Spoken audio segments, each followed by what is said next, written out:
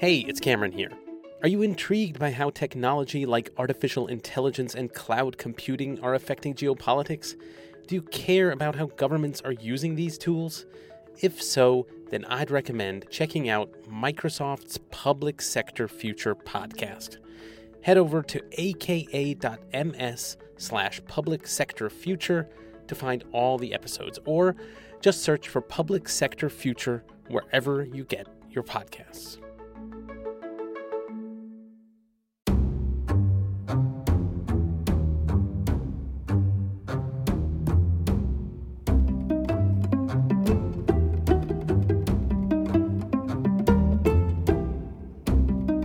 Hi, and welcome to Ones and Twos, FP's economics podcast.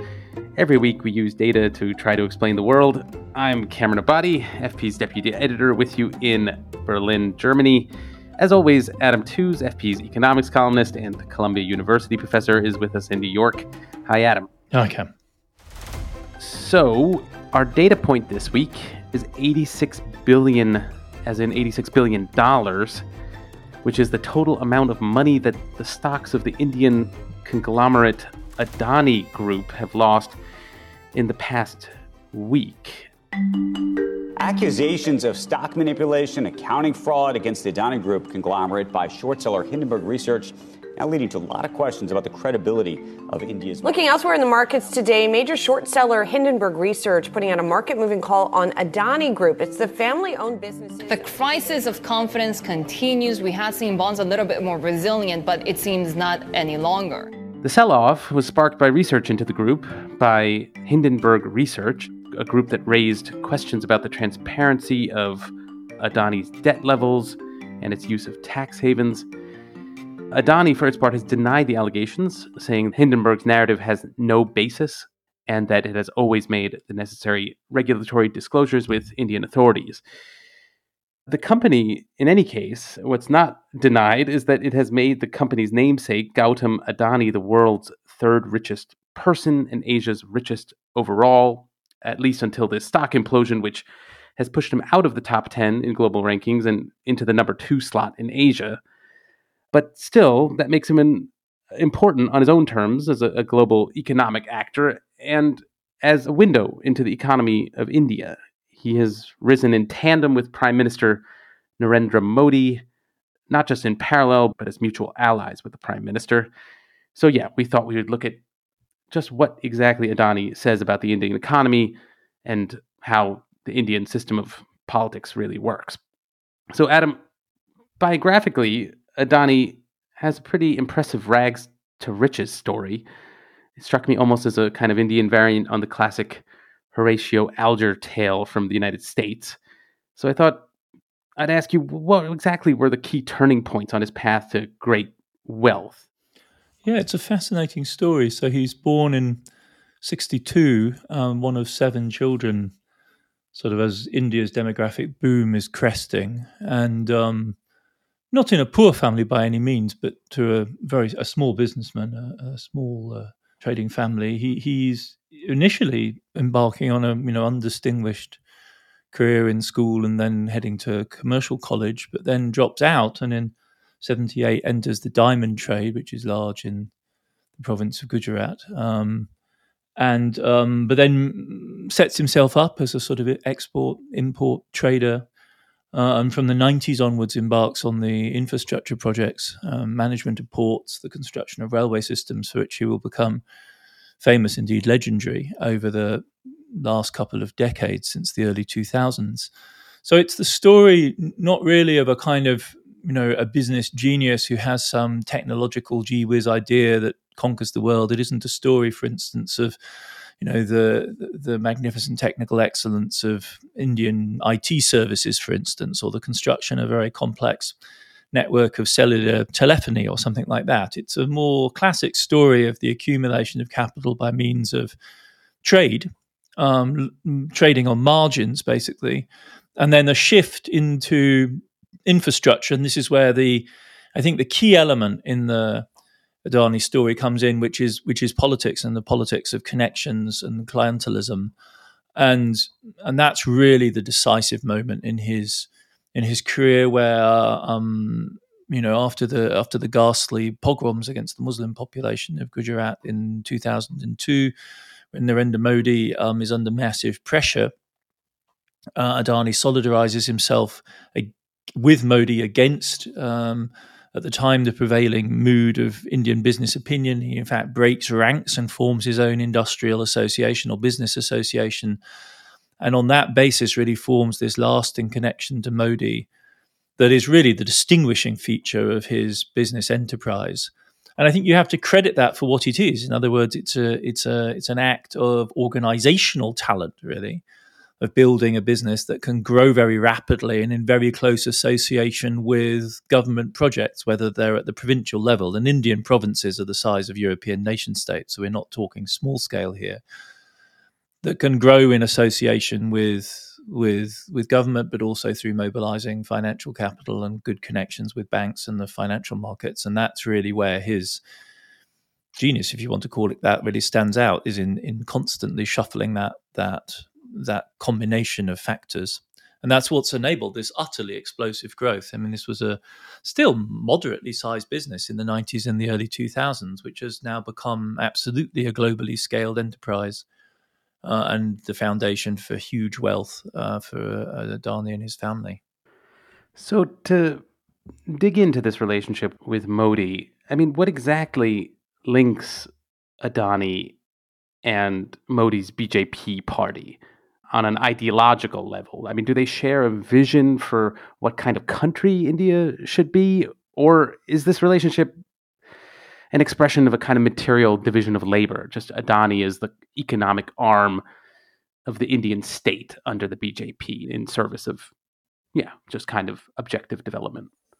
I think the key phrase, and I was very impressed by this when I was in India in the fall, had the chance to meet with economists then. The key phrase, I think, is nation building.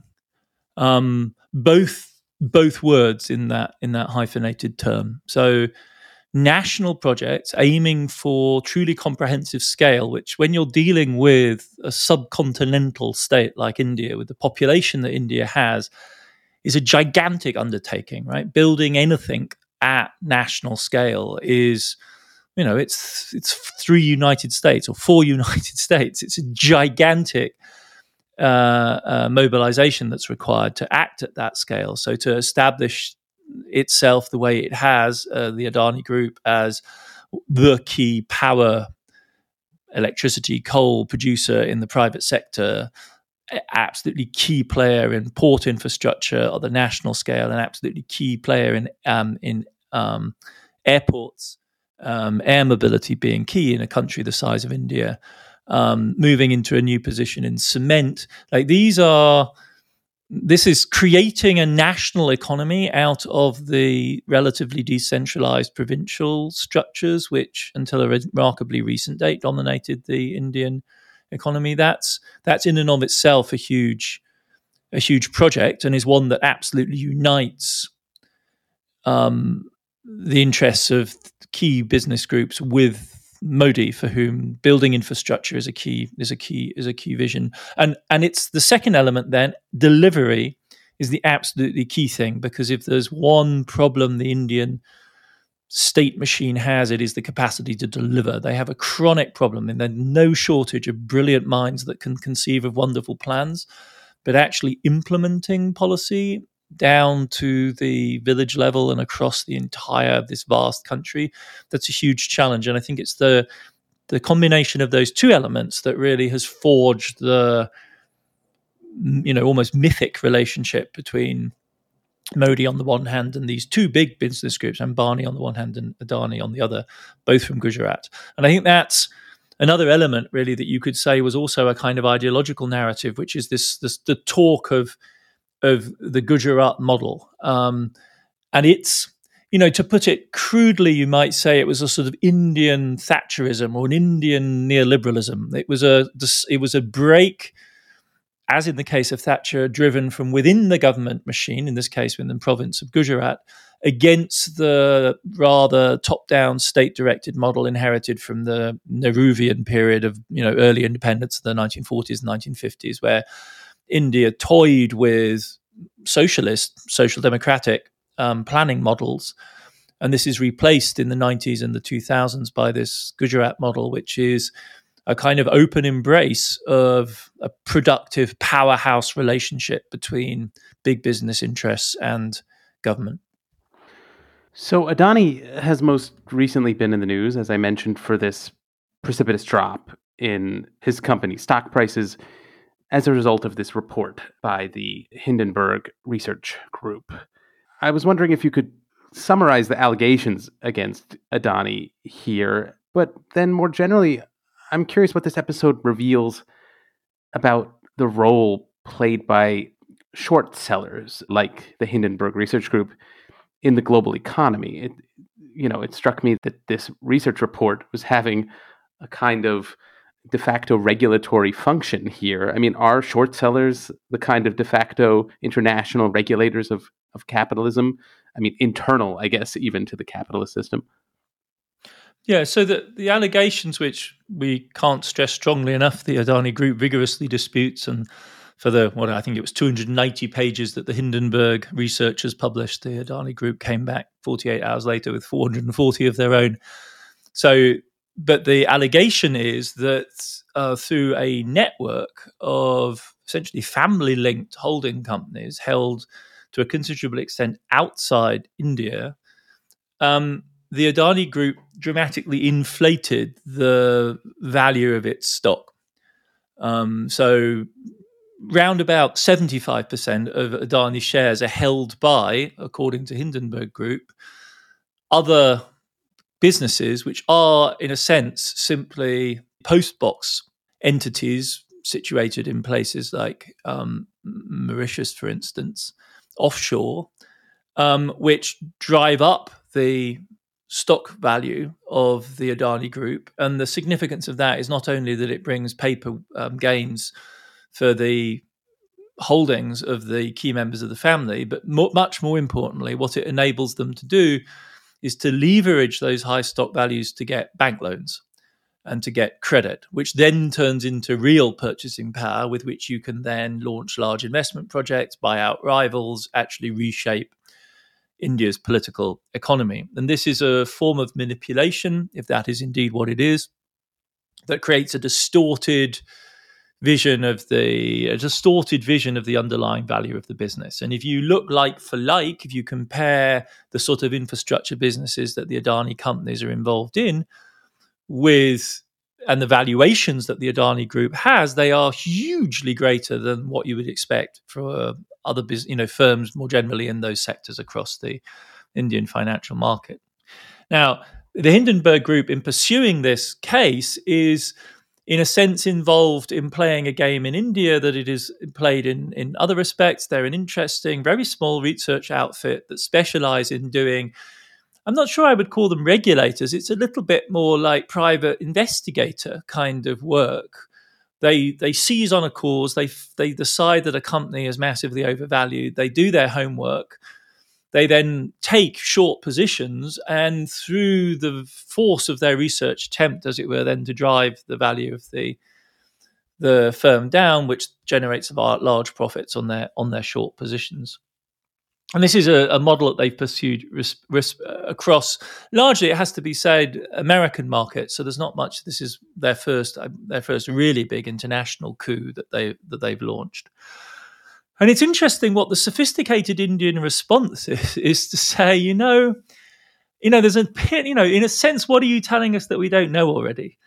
The sophisticated Indian response, I think, is that there's really an element of culture clash here. I mean, there aren't many players in the Indian financial markets who imagine that the value of the Adani Group is determined in a conventionally free and fair way, because people aren't naive about the way in which India's political economy operates any more, for instance, than people who have put huge amounts of money into the big platform businesses in the United States were naive about their prospects, right? The valuation of the platform businesses in the United States was pretty hard to justify unless you assumed that down the pike they would end up with monopoly positions that would allow them to reap huge profits.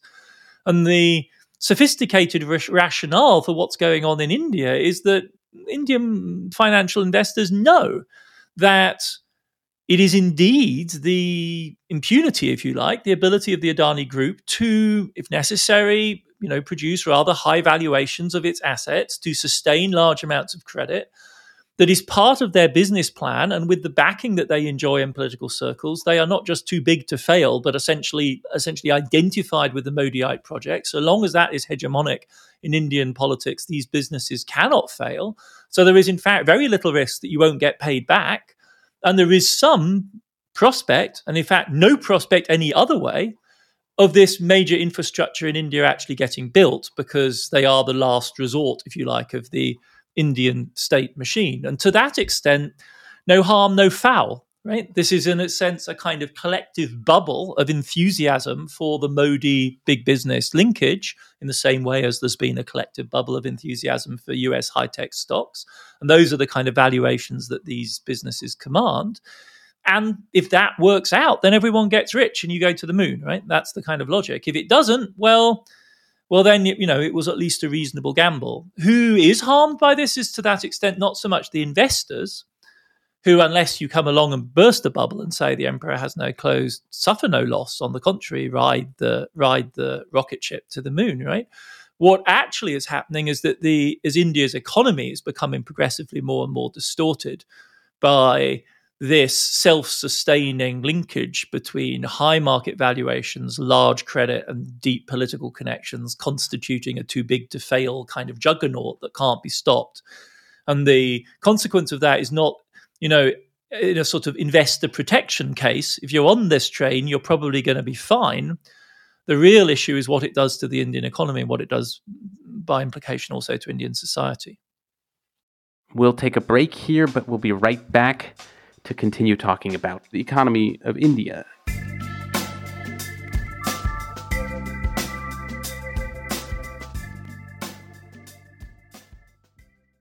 Hi, this show is sponsored by BetterHelp. So there's something I've been meaning to get off my chest, and it has to do with Little League. My son is on a Little League baseball team here in Berlin, and the coach he's great. He's extremely devoted to the games, the practices. He also expects a lot of devotion from the parents, and I often end up feeling like I'm dropping the ball, not literally, but, figuratively, in terms of getting my son to practice on time, making sure he's prepared for practices, etc. And I've been called out a few times. No, I've been more than a few times. Pretty regularly, I am called out by this coach in the form of text messages admonishing me, and I've been meaning to tell the coach that, life is busy and I can't always hold up my end of the bargain, and it would be helpful if he would not be so pushy about everything. But I do not say that yet. Instead, I carry it around in my chest, and this becomes a stressor. Maybe you all have stressors of your own kind that you're carrying around, big or small. What we all should know is that if we keep these stressors bottled up, it can start to affect us negatively in all sorts of ways. And that is where therapy comes in. Therapy can be a safe space to get things off your chest. You can figure out how to work through whatever it is that's weighing you down. And that's just skimming the surface of what therapy can do. And it isn't just for those who have experienced major trauma. It's for everyone, whether you have a baseball coach in your life you've been meaning to talk to, or another loved one. If you are thinking of starting therapy, give BetterHelp a try. It is entirely online. It is designed to be convenient, flexible, and suited to your schedule. Just fill out a brief questionnaire to get matched with a licensed therapist, and switch therapists at any time for no additional charge. Visit BetterHelp.com/ones2s today to get 10% off your first month. That's BetterHelp, HELP.com/ones2s. Get it off your chest with BetterHelp. Okay, we're back. So I did want to ask more specifically about what Adani's life and role in the Indian economy reveals about the role of the super wealthy in countries at India's stage of development. Obviously he is one of the richest men in the world in a country that is not yet on a par with the other richest countries in the world. And so does Adani act as an engine of domestic development through reinvestments in the country or through philanthropy? Or is it instead that in our current era of liberalized capital markets, can he just kind of take his money out of the country? Is he in a way insulating himself from the Indian economy?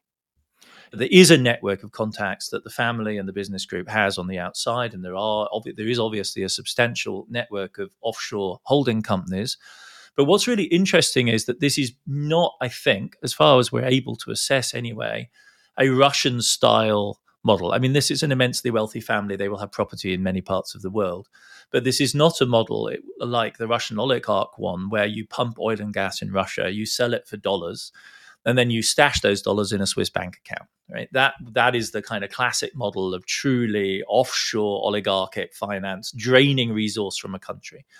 As far as we're able to assess, and certainly the allegations by the Hindenburg researchers is that if anything, as it were, the Adani Group is using offshore money to sustain and double down on their positions in India. In other words, it's by way of notionally independent but actually tied in holdings which appear as though they're from the outside but are in fact part of the Indian group, that the valuations have been inflated. The purpose of that, however, is to raise more credit so as to be able to do more investment in India.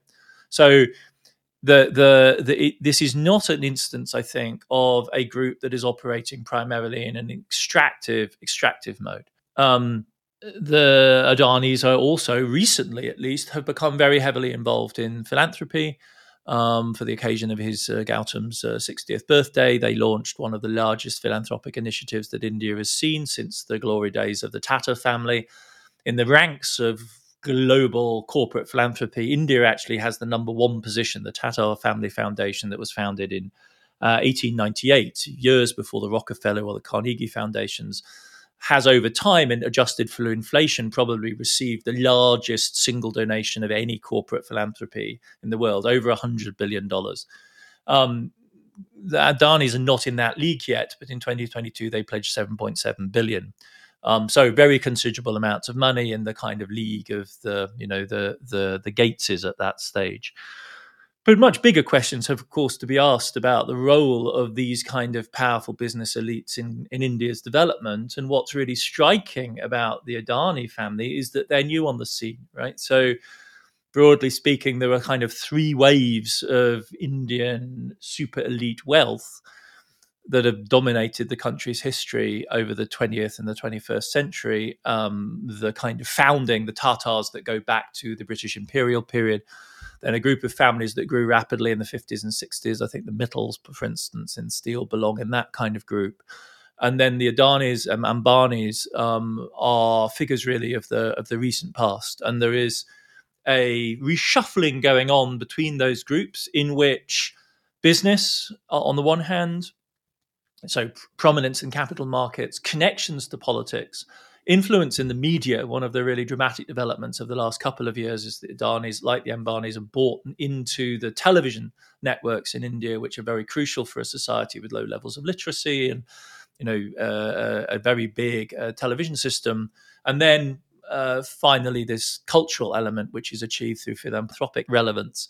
And I think in all four of those dimensions, business, politics, media, and the influence of philanthropy, we see a kind of reshuffling of the pack with the Adanis emerging as absolutely key players. It's interesting that you highlight this kind of loyalty that Adani has in reinvesting in India. I mean, is it not wrong to say that that's different than the kind of approach that even America's capitalists and the super wealthy take? I mean, it seems like there's not this emphasis on reinvesting in the country that is sort of providing the wealth or the basis for that wealth. And as I was trying to say, it seems like there would be options. Like Adani doesn't need to do this. He could move his money elsewhere.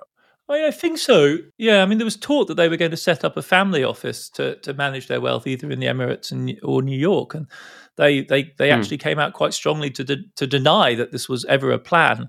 I think it's in the logic. I mean, I don't want to exaggerate, the patriotic commitment of these people. I mean, I think it's kind of the ethics of this are sort of by the by, really, to be honest. But what's really striking is I think that their model of accumulation is essentially nation-centered. And heaven knows there are plenty of opportunities in India, right? It's an open frontier in many ways for absolutely large-scale development. But their model relies so heavily on their connections to national politics that there's a limit to which it will transport to other places. Yeah, I didn't mean to suggest that loyalty has a kind of moral basis, but it's interesting that loyalty can have a kind of economic basis, in that way. This goes back to your question about ideology. I think they are fervently committed to the project of Indian nation building. It's a very exciting, in the same way as I think we take this seriously with regard to Chinese actors like, the boss of Huawei or whatever. Like, these are patriots. They really are profoundly patriotic people who want to deploy their business and their technology for the purpose of, being part of this historic shift. And I do think you'd have to correct me or you'd have to tell me, but the contrast with the kind of Rockefellers and Carnegies are, I think, interesting because unless I'm wrong, they didn't have the option of sort of easily moving their money elsewhere. This sort of loyalty was a kind of, wasn't as much of a choice in the 19th century as far as I would think. But you tell me in terms of those kinds of earlier American analogs to these oligarchs. No, that's really interesting. They certainly, it was a freer time in terms of capital mobility overall. It was easier, and the connections to London were, of course, incredibly deep. If you think about J.P. Morgan's connection, so I'm not sure that the structural difference. I think it's genuinely the case that the Adanis, in particular, are products of the new India. Right? This is not an oligarchic, aristocratic, industrial family with roots older than the Indian nation state. These are people who are products of not even the early phase of Indian independence, but the second phase, right? The 80s and 90s phase where the BJP comes to the fore. And so they don't necessarily have the horizons of the global, entrepreneurial families. Adani famously, for instance, doesn't speak English very well. Which is a serious handicap in elite Indian society and in dealing with the global media. I'm sure his English now is very well tutored, but when he was coming up, he was notable for the fact that he was reticent in public because he didn't feel he had the cultural capital to go, toe to toe with a deeply anglicized Indian elite. And to that extent, again, he's very much more in the mode of a Narendra Modi, whose English also, when he first rose to power, was by Indian standards remarkably patchy and heavily accented, and he just avoided as far as possible communicating in English.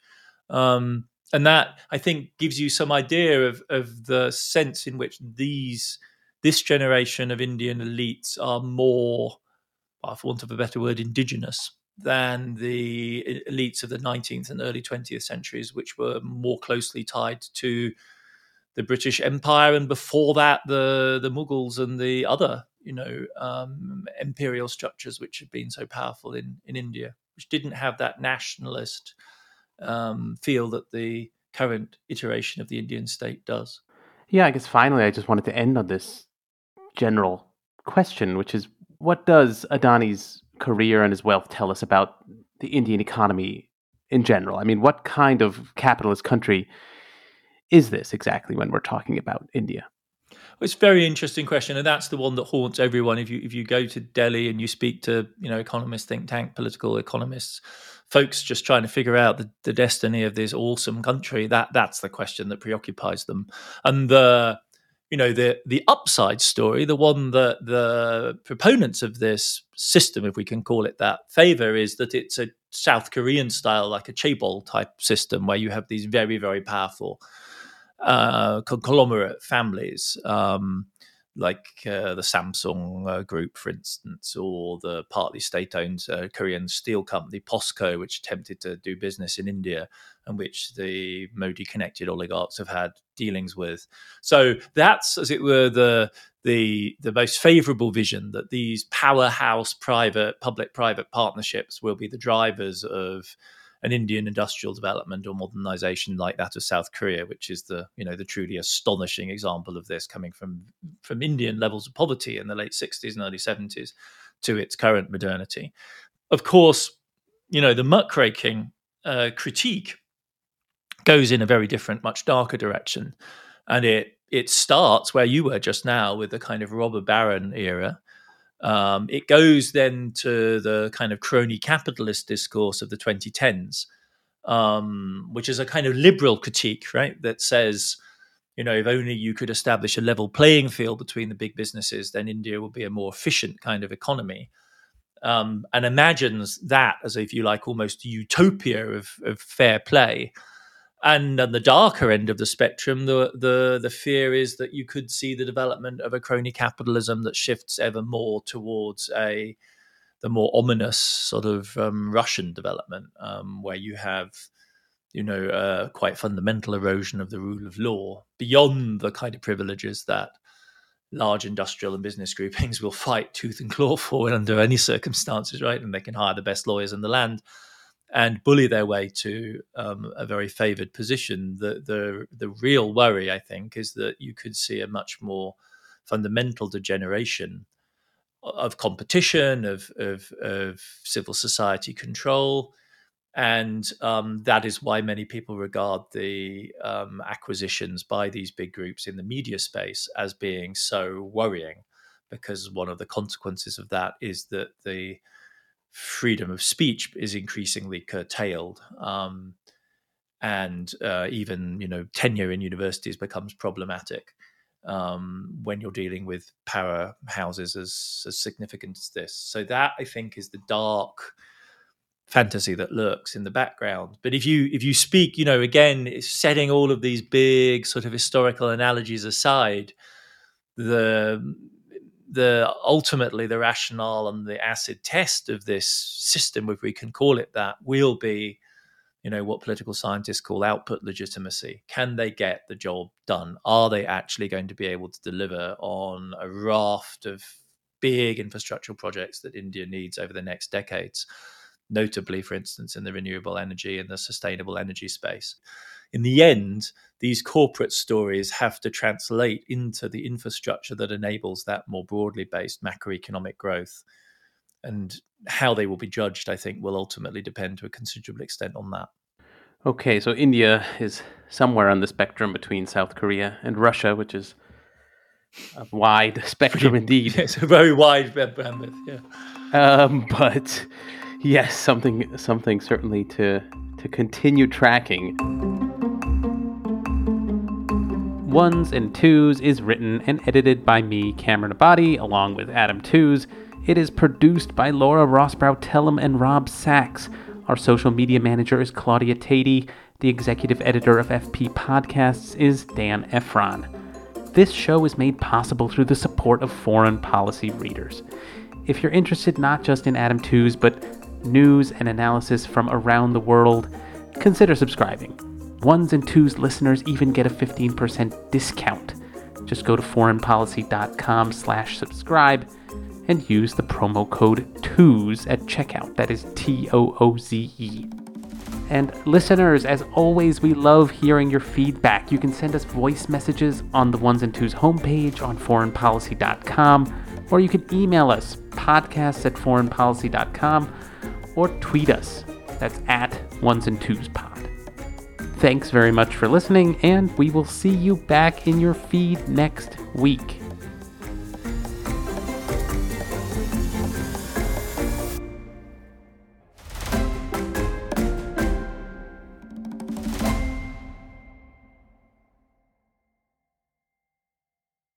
Hi, I'm Annalise Riles, professor of law at Northwestern University.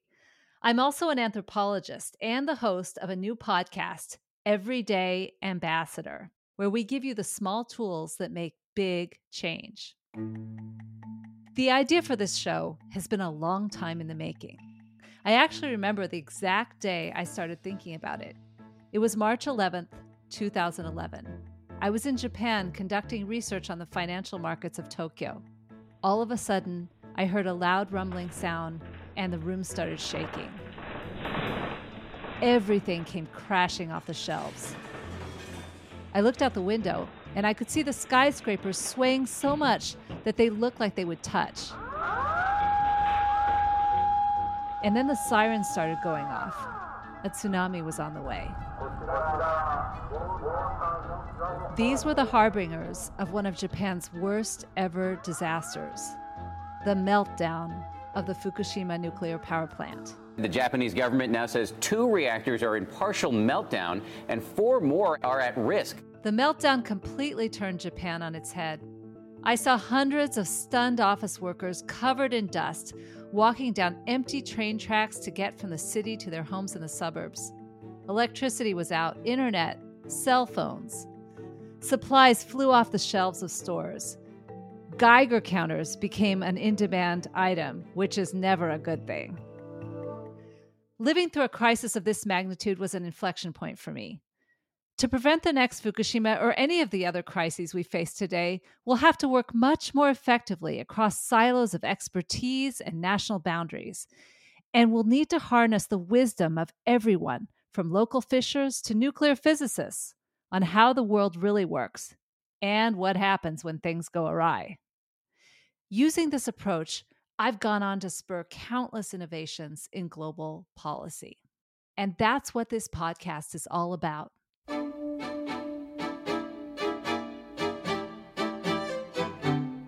Everyday Ambassador peels back the curtains of high-stakes leadership and gives everyone backstage access to the most powerful methods of diplomacy.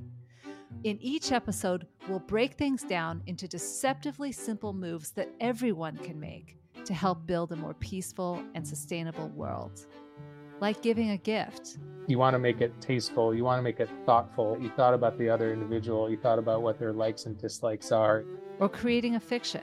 Taking on a fictional scenario and a role outside of the one that you occupy in your day-to-day life allows you to think through what you would like to have done differently. Or just taking the time to have fun. Trying to see this as also building long-term relationships that are going to be helpful down the line when negotiations are a bit harder, as all negotiations are. Each week, you'll hear surprising stories which reveal the moves you can make to change the status quo, to find ways to connect and move things forward. So join me and become an everyday ambassador, coming to you this spring on Apple, Spotify, or wherever you like to listen.